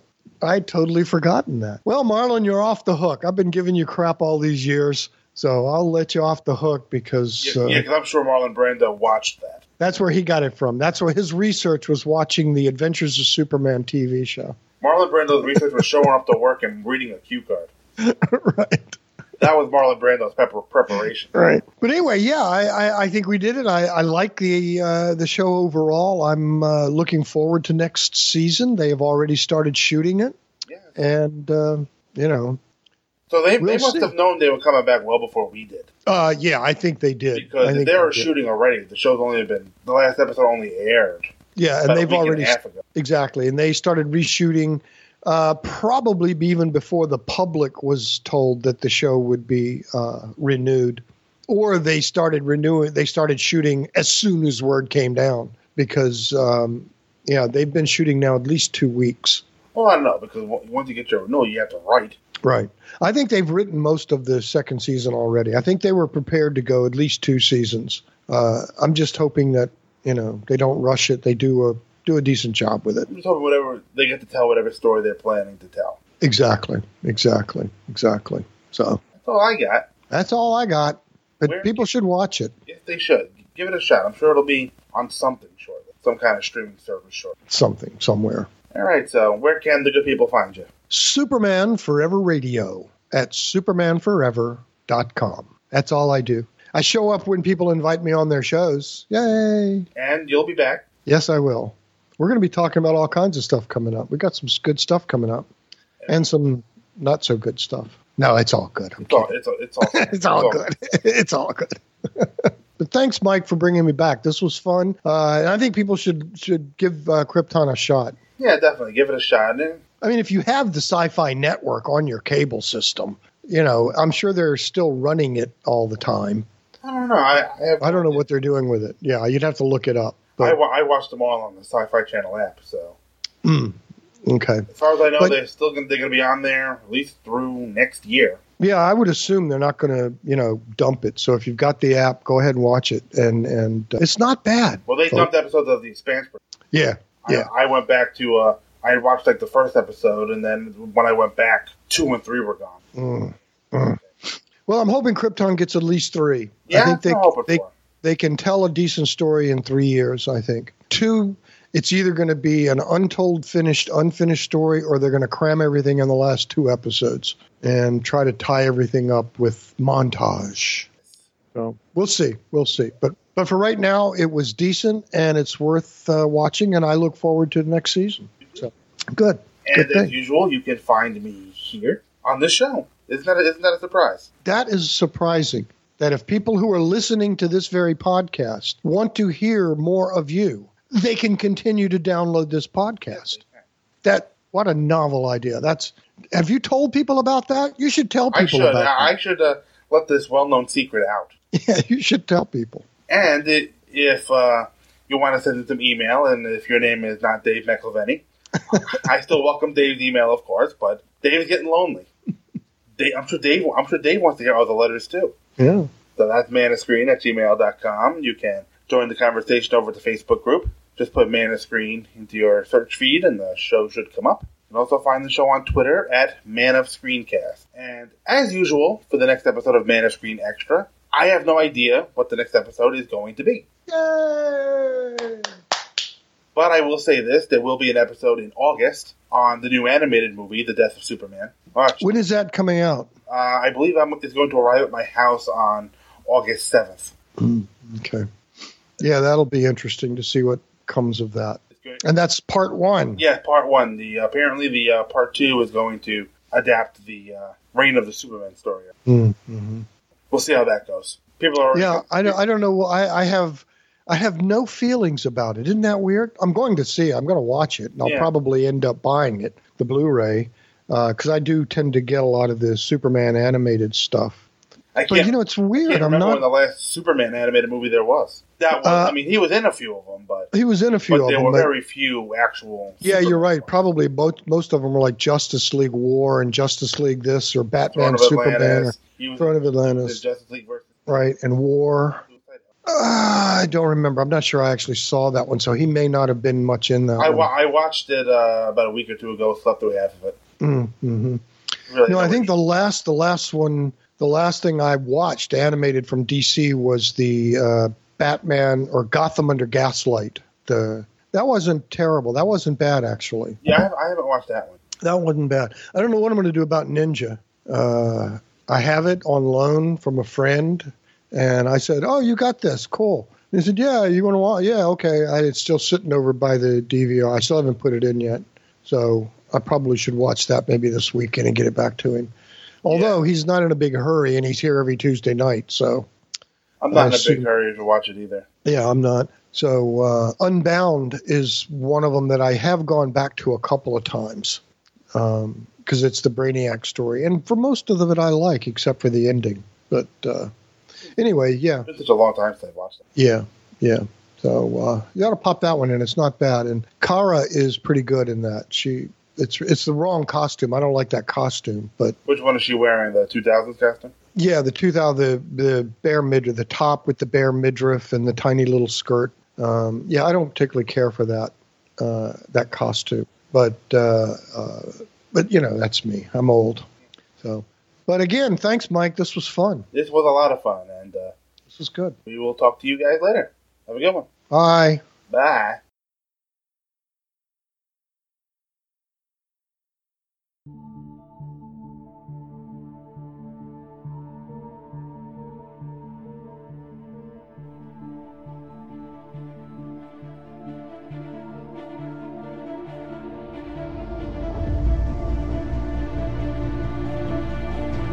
The Man of Screen podcast is produced by Mike Zumo and all opinions expressed on the show are those of Mike Zumo and his guests and no one else. All music and sound clips used on the show are for review purposes only, and no copyright infringement is intended. All music and sound clips are copyright their original copyright owners. The Man of Screen is a member of the Two True Freaks Internet Radio Network and can be found at www.twotruefreaks.com. If you shop at Amazon.com, please consider using the link at twotruefreaks.com to shop there. If you do, the Two True Freaks get a little cut of what you buy, and it doesn't cost you anything extra. So you can shop as usual and help out the Two True Freaks at the same time. Email to this show can be sent to manofscreen@gmail.com.